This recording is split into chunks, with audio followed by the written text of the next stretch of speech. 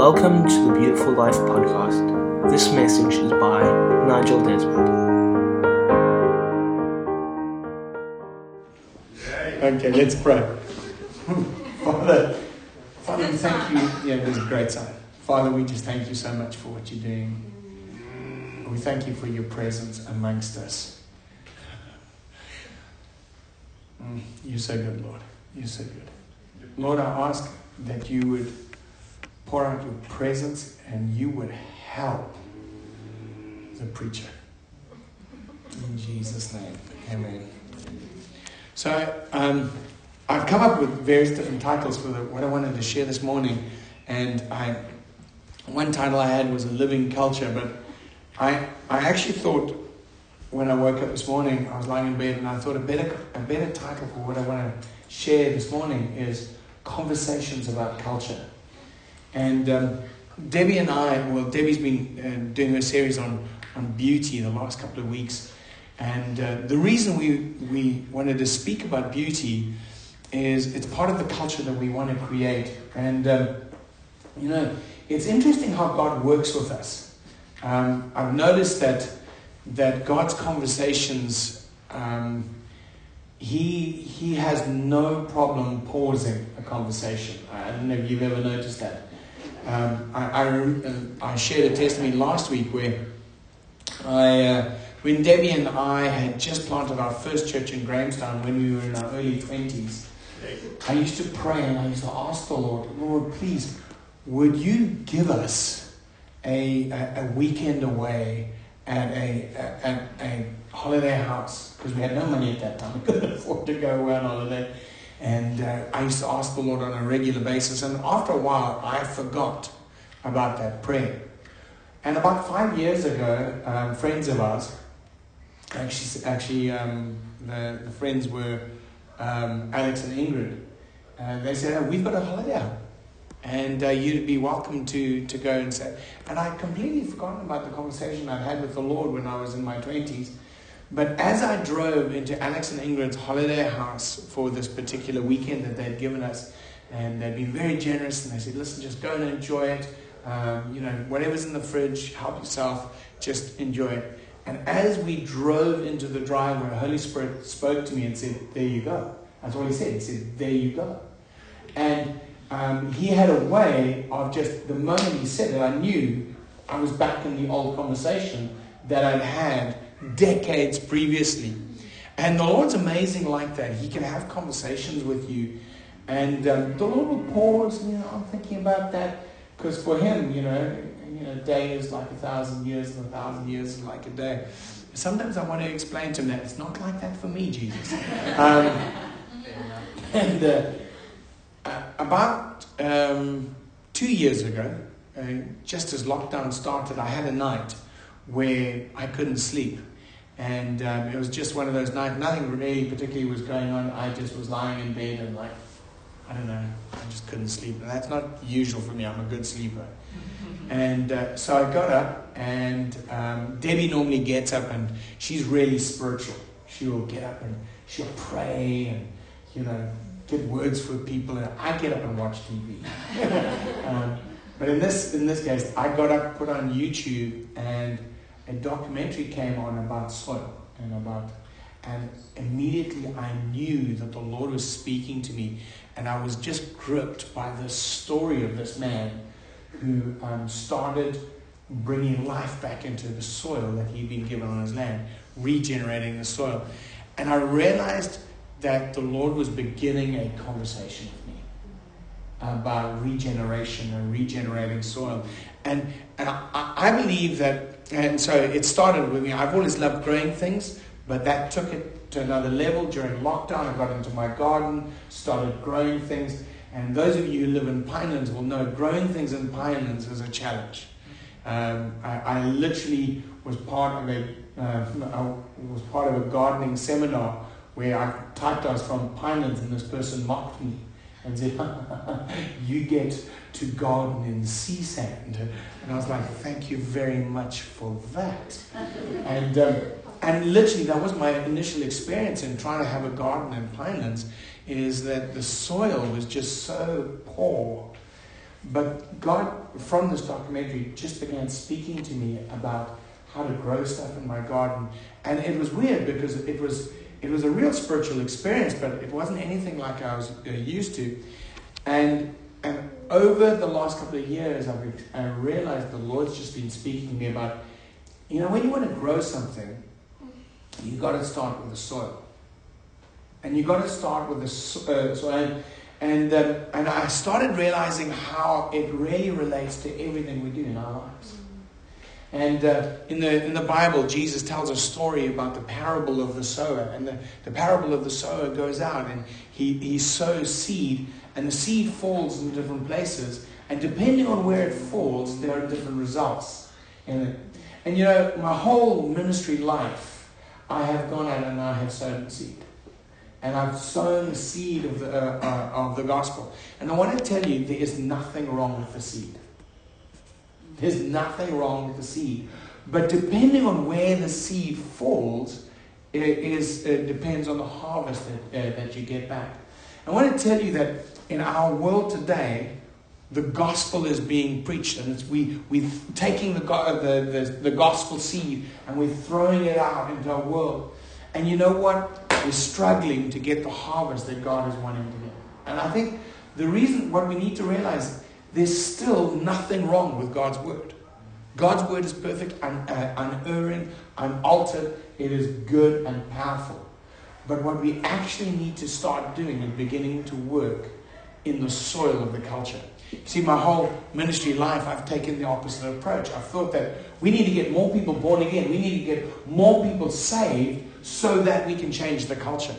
But in actual fact, I'm beginning to be challenged by the Lord that we actually need to start doing the work in the culture so that more people can get saved. Now, I'll be honest with you, it's a journey that I'm on. It's a conversation that I'm having. And culture, what culture is the environment in which you live. It's why things that we sometimes think are unimportant are actually really important. It's one of the reasons why when Debs and I set up this venue for the Presence Center, we wanted to go after creating an environment that is beautiful so that when people come in, they will feel, this is a place I can rest. This is a place where I can sit. I'm feeling good in this place. So that in that place, when the seed begins to be sown into their hearts, they have space to receive it. Debs, for the last couple of weeks, spoke on beauty. And from our estimation, beauty is everything that makes life worth living.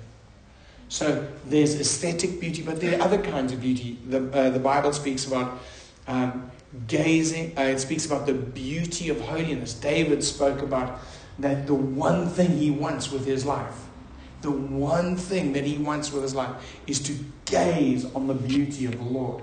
And then we spoke about what does that look like? The beauty of holiness.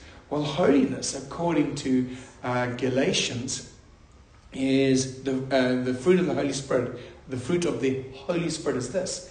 It's love, joy, peace, patience, kindness, goodness, faithfulness, gentleness, and self-control. Now, that is what beauty is. It's amazing. Let me just take one, kindness. Have you ever just seen somebody do something? Like maybe you see someone.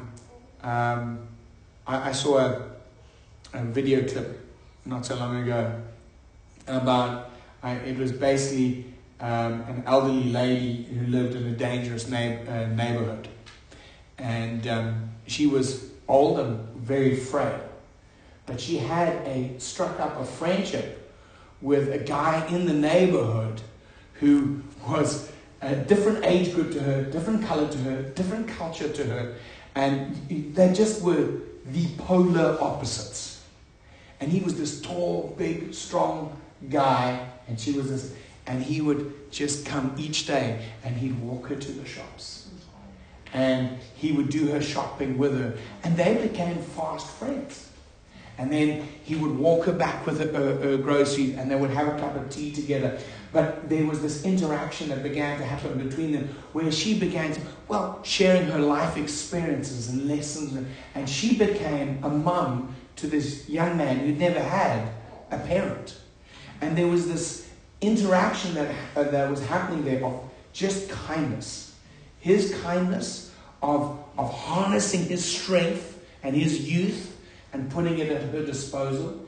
And she just harnessed her love and her time and her wisdom and her life experience and gave it to him. That was kindness. I want to tell you, in that interaction, I don't know, I just looked at that and said, that is something beautiful.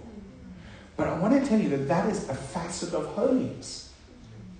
You see, sometimes we equate holiness with just morality, do's and don'ts. You know, thou shalt not and thou shalt.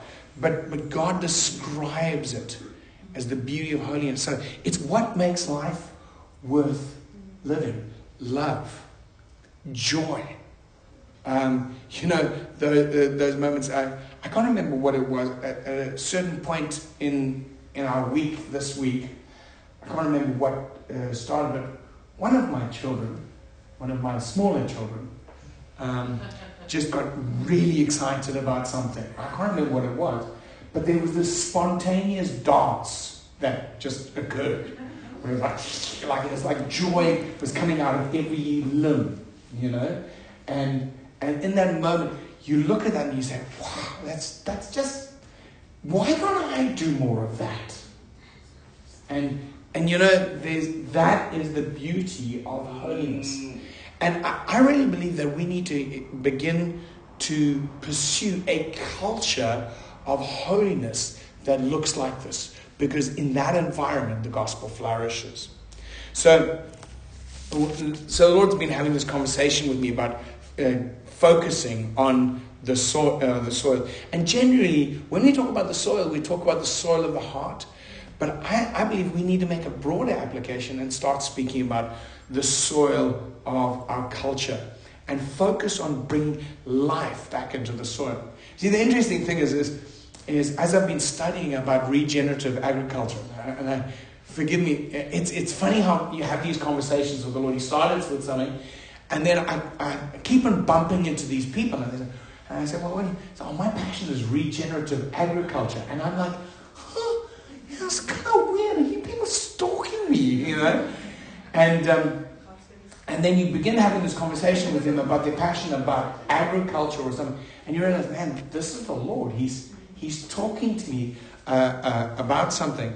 And so I went to a wedding just after Jade and Brandon's wedding, the week after, and I sit down across the table with this man, and his passion is, he had been a minister, Baptist minister, and now... And then he went into regenerative farming, and now he's out of regenerative farming and applying the principles of regenerative farming to organizations. And I'm like, wow, this is kind of weird. And he shared 6 principles with me. And I thought, this is amazing. And the 6 principles here, and I'm just going to share them with you.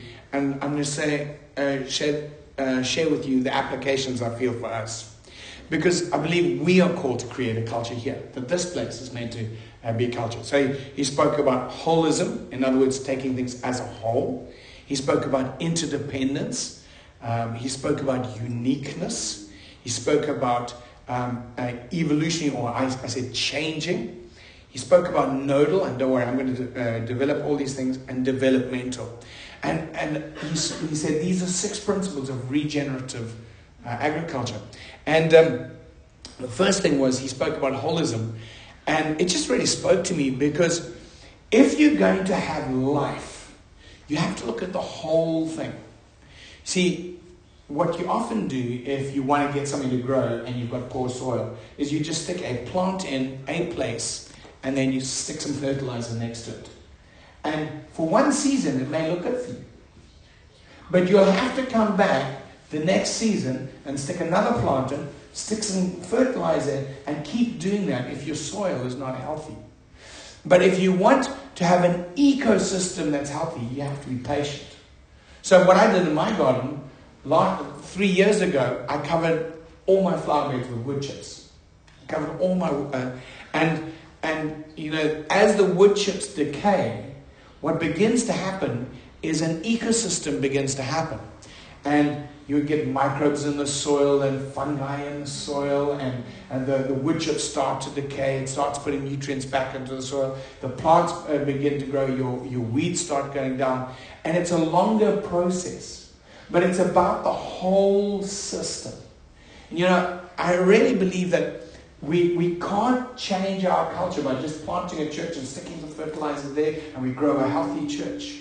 If the soil of the culture around it is not getting changed, we're not going to change the world. And so we have to start looking at the system as a whole of what we're doing. Amen? You know, God is not invested in church life only.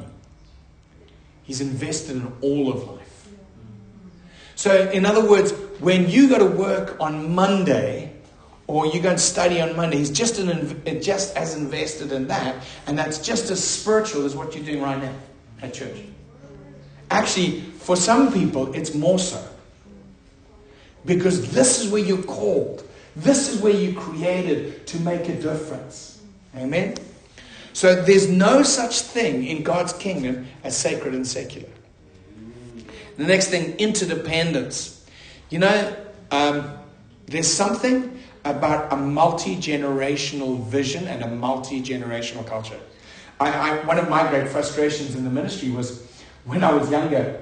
I can remember I got into church, and Debbie and I launched our first church. I was 22, she was 20. We launched a church by mistake, and we accidentally reached enough people that it turned into a church. We didn't realize we were launching a church. God just gave us a church, and then I got ordained over the telephone. But that's another story. And so what ended up happening, we had this church, and I can remember going to leaders' meetings, and like the leaders were like, you know, they were all about, hang on, just, you know, wait a moment, you know, you need to pay your dues, you know, you're young, you know, pay your dues, and they were talking about, you know, just paying your dues. And I was like, okay, I'm young, I get it. And, you know, people would say, you're too young, you know, you're too young. And then at a certain point, you know what happened? One day, you're too young, and then the conversation flipped and it was like, you're too old. And I was like, what the heck? When did that happen? When was it the perfect moment? No one informed me. I missed my moment. I missed it. It was like, you're too young, just wait. You're too old. It's the young people. And I was like, what the heck? What about us middle-aged? Do we get a shot at all? But you know, if you go into a forest, and you know, forests are some of the most perfect, like a wild forest, if I can put it that way, a natural forest. Most amazing thing about it, it's multi-generational. If you go in there, there's tall trees, there's little saplings, there's bushes, there's fallen trees that are decaying and giving life. And if you go in there, a forest is multi-generational, and that's what gives it life. And it's the same thing in culture. You know, in the West, we've so compartmentalized living is that we put the babies in one corner, we put the young people in another corner, we put, you know, young adult, and then we take our retired people, we push them aside. And what ends up happening is we've so compartmentalized our culture that actually we're killing our culture. And that's a tragedy. Whereas in actual fact, what we need is we actually need to be drawing from one another. That's what a healthy culture looks like. It brings balance, it brings food, it creates environment, and it creates life. But then the next thing he spoke about was uniqueness. You know, have you noticed that sometimes if you can get into a church long enough, everyone starts looking the same, dressing the same, talking the same, and we have the same vocab. Well, you know what? We're not made like that. We actually there's something about uniqueness that actually the word in the Greek is actually the word idioti. It's where we get the English word idiot from, you know? And But in the Greek, it's actually got a positive connotation. It speaks about uniqueness. You see, cultures where somebody is just an outlier, we say, well, he's an idiot. But actually, the closer translation is a genius. Where there's a uniqueness in being you, in bringing your culture, your flavor, your perspective. And that's one of the things that we go. Do you know that God's first gift that He gave you was you? He put stuff in you that makes you you. And you're meant to bring that flavor to the world. Amen? He spoke about evolutionary. I prefer using the word changing, just because evolution can have some negative connotations. But, life changes. You ever noticed that? Ever noticed? I mean, like, just when I am getting things sorted in my garden, God changes the season. It's hectic. It's like, some of my trees were just doing so nicely. And all of a sudden, a couple of weeks later, I come and they dropped all their leaves. I'm like, guys, you worked so hard for those things. I was enjoying that. Life changes, we change, and seasons change. And to try and build a healthy culture that does not recognize seasons is impossible. Amen? Nodal. Okay, nodal. What is that? It speaks about having little spot. A node is, it speaks about the diffusion of power. And we just feel like we call to create a culture that's about diffusing and not centralizing decision-making, centralizing ideas, centralizing power. I actually see us having many of these presence centers across the city and across the world. And in fact, we're recording today because we have got another node in Scotland that will possibly be listening to this later on. And, it's exciting to have different flavors, amen, rather than centralizing it. And finally, developmental. He spoke about developmental. And to me, it speaks about discipleship, transfer, and growth, in the sense that everyone needs a place where they can develop and grow and become more. Become more. That you don't stagnate where you are. Because life is boring when you stagnate. Yeah. Amen? We need to be challenged. We need to and also, not only challenge to move on, but challenge not to slip back. You need people around you who will remind you, hey, man, you need to do more of that. You're good at that. I've got a great friend of mine who is a pastor and he's a great preacher. But whenever I see this guy step into the evangelistic area, I just go, wow, that's amazing. That's where he started. Started on campus as an evangelist. And I like to go up and remind him, hey, you know what? You're really good at that. When you preach like that, you need, and he always tells me, you're right. It's amazing.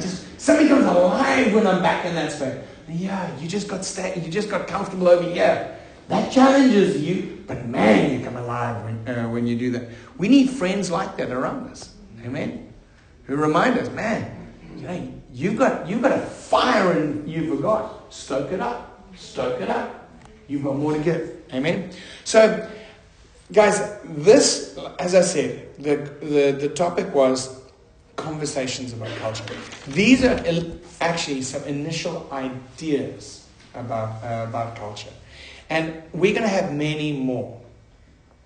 But what we are wanting to pursue here at Infinite and in the Presence Center is developing a culture that creates life. So it's a regenerative culture that brings life back into our lives. One of the things that has, I think, depleted the impact of spiritual life in our modern culture is almost that idea that everything we do, we just got to get people being productive. Get people being productive. And after a while, if you've been a Christian for any period of time, you kind of feel like you've been strip mined. It's like, you're just like, man, I'm tired now. I'm tired.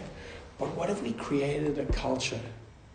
And we all start asking ourselves the question, what can we do to just bring life into this culture?